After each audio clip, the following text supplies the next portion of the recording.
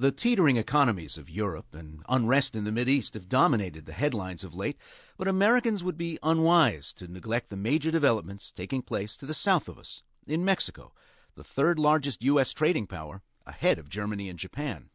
Mexico's significance to the United States reaches far beyond that of drug cartels or cross-border issues. Our relationship with this country could even provide a hedge against oil vulnerability in the Middle East. Mexico just recently returned the presidency to the party that ruled the country for over 70 years, the Institutional Revolutionary Party, or PRI, under President-elect Enrique Peña Nieto. Here to discuss Mexico's future and why it matters for the U.S. is Manuel Suarez-Mier. He's an economist at American University's School of International Service and helped shape the North American Free Trade Agreement. Also joining us is Eric Olson. He's Associate Director of the Mexico Institute at the Wilson International Center for Scholars. Manuel, what's the United States-Mexico relationship right now in terms of economics, diplomacy? What's the state of play as both the United States and Mexico looks toward the end of the year and a change in administration? It's a very complicated relationship, a very intertwined relationship in which we have all sorts of things going on all the time. But I would say that the levels of cooperation have never been as good as you see them today. We have glossed over our historical problems, let's say, and forged ahead into working together in many areas. Mexico is the second largest buyer of U.S. goods, way ahead of China. The U.S. buys more from China than from Mexico, but not that much. But Mexico buys far more from the U.S. than China does. Has 12 years in the presidential residence of the PAN carried Mexico somewhere new so that the PRI shouldn't be assumed to just go back to the way it ran the country for much of the 20th century? I would say not only the last 12 years, but the last 18 years. The last president before Peña Nieto very much wrapped up many of the political changes that were necessary to have free and fair elections. And now you have governors who have real power, unlike the past in which they didn't. You have a Congress that has real power. You have a Supreme Court and a court system that has independent, autonomous, real power. So the pre-government cannot go back to the good old times in which everything was centralized and all the threads of power went directly to the hands of the president. That Mexico is gone.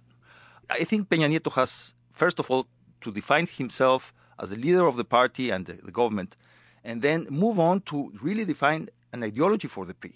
Well, let's smoke them out a little bit. You can't talk about the PRI for long without talking about Pemex, because the PRI is the father of the nationalization of the Mexican oil business, and Peña Nieto has tiptoed around exactly what he wants to do in this very crucial sector of the economy.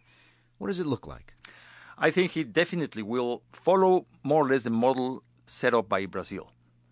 You retain control of the majority of the shares of the company, but you open it for investment, which is the only way in which you will get the necessary technology to dig deeper in the seabed to do shale and other forms of extraction. Mexico is, by the way, we have the third largest reserves of shale oil in the world. Eric Olson, is he going to have to be really careful? You know, I don't think a lot of Americans realize that election speeches in Mexico often have applause lines about oil. It's not just an oil company, is it? Yeah, I think that's a really important point for Americans to understand.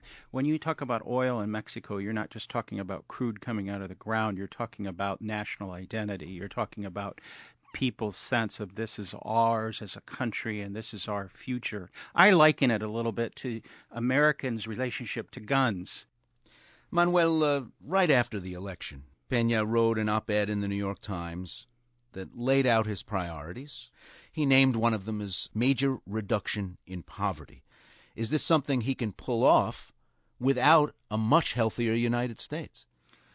Well, yes, I think it can be done. Our economic cycles in Mexico and the U.S. are very close, particularly the manufacturing cycle.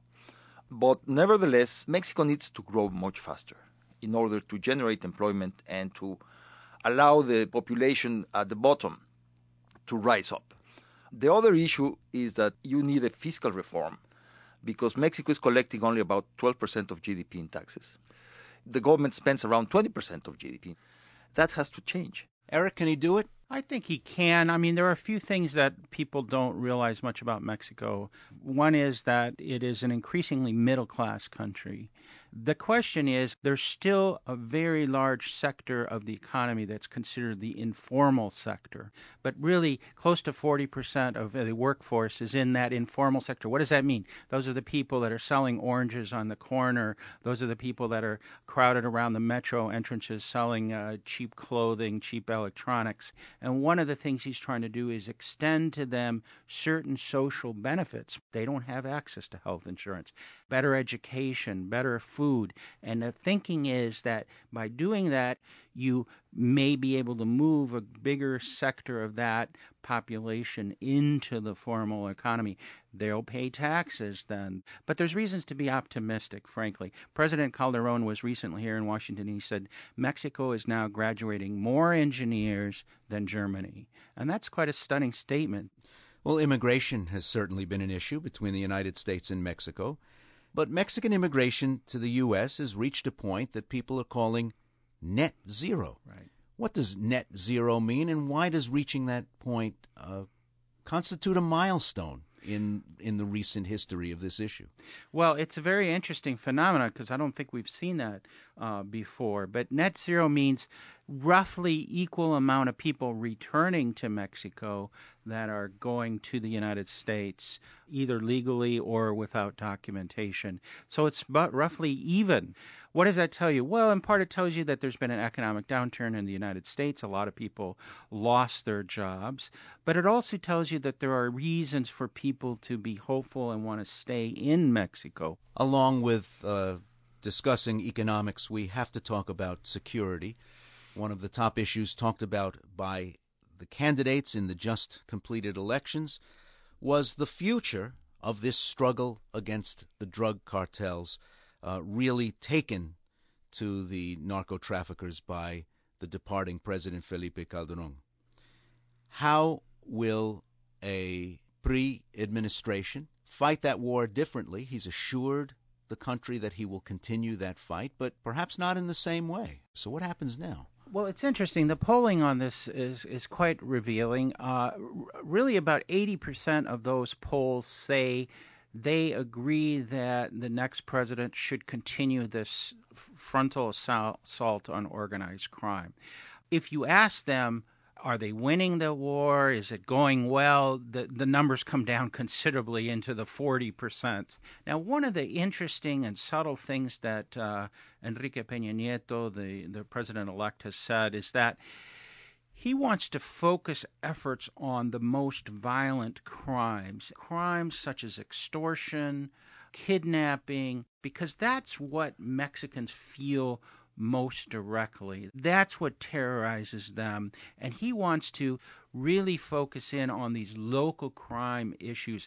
And where we've seen that happen, there has been a dramatic decline in violence. Ciudad Juarez over the last year has seen a 70% decline in its homicide rate. You know, I've been there recently. It's the only place in the world I've been where they're actually glad that they're having traffic jams again because people are returning. I think that's his strategy more specifically. Manuel?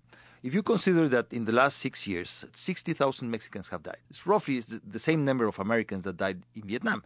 Remember the uproar that was created in this country because of Vietnam. The same is being felt in Mexico. People are outraged. The violence has to be the priority of the Peña Nieto administration. You must come here to Washington and ask the U.S. government, how is it possible that the U.S., which has the largest, the highest value added in the drug trade, there's no violence? What are you doing that we are not doing? Let's work together to figure out what you are doing, how to apply it to our case. To eliminate the violence, I don't think we will ever eliminate the demand for drugs unless we do something radical on that side of things. That means that we have to figure out other ways to deal with all this trade.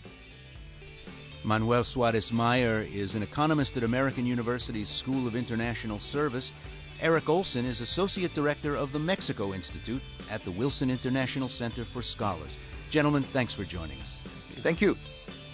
You've been listening to Mexico Looking Forward on America Abroad. Visit us on the web at americaabroad.org to sign up for our monthly podcast and to hear our past programs. You can also follow us on Facebook or send us a tweet at America_abroad. Mexico Looking Forward was produced by Elisa Barba, Jennifer Collins, Frank Contreras, Michelle Marisco, A.C. Valdez, and Jonathan Zinger. Special thanks to Fronteras, the Changing America Desk, a public radio collaboration in the Southwest that covers border and immigration issues. Steve Martin is our Director of Broadcasting and Station Relations. Four-Piece Suit composed our theme music. I'm Ray Suarez. This is America Abroad from Public Radio International. PRI, Public Radio International.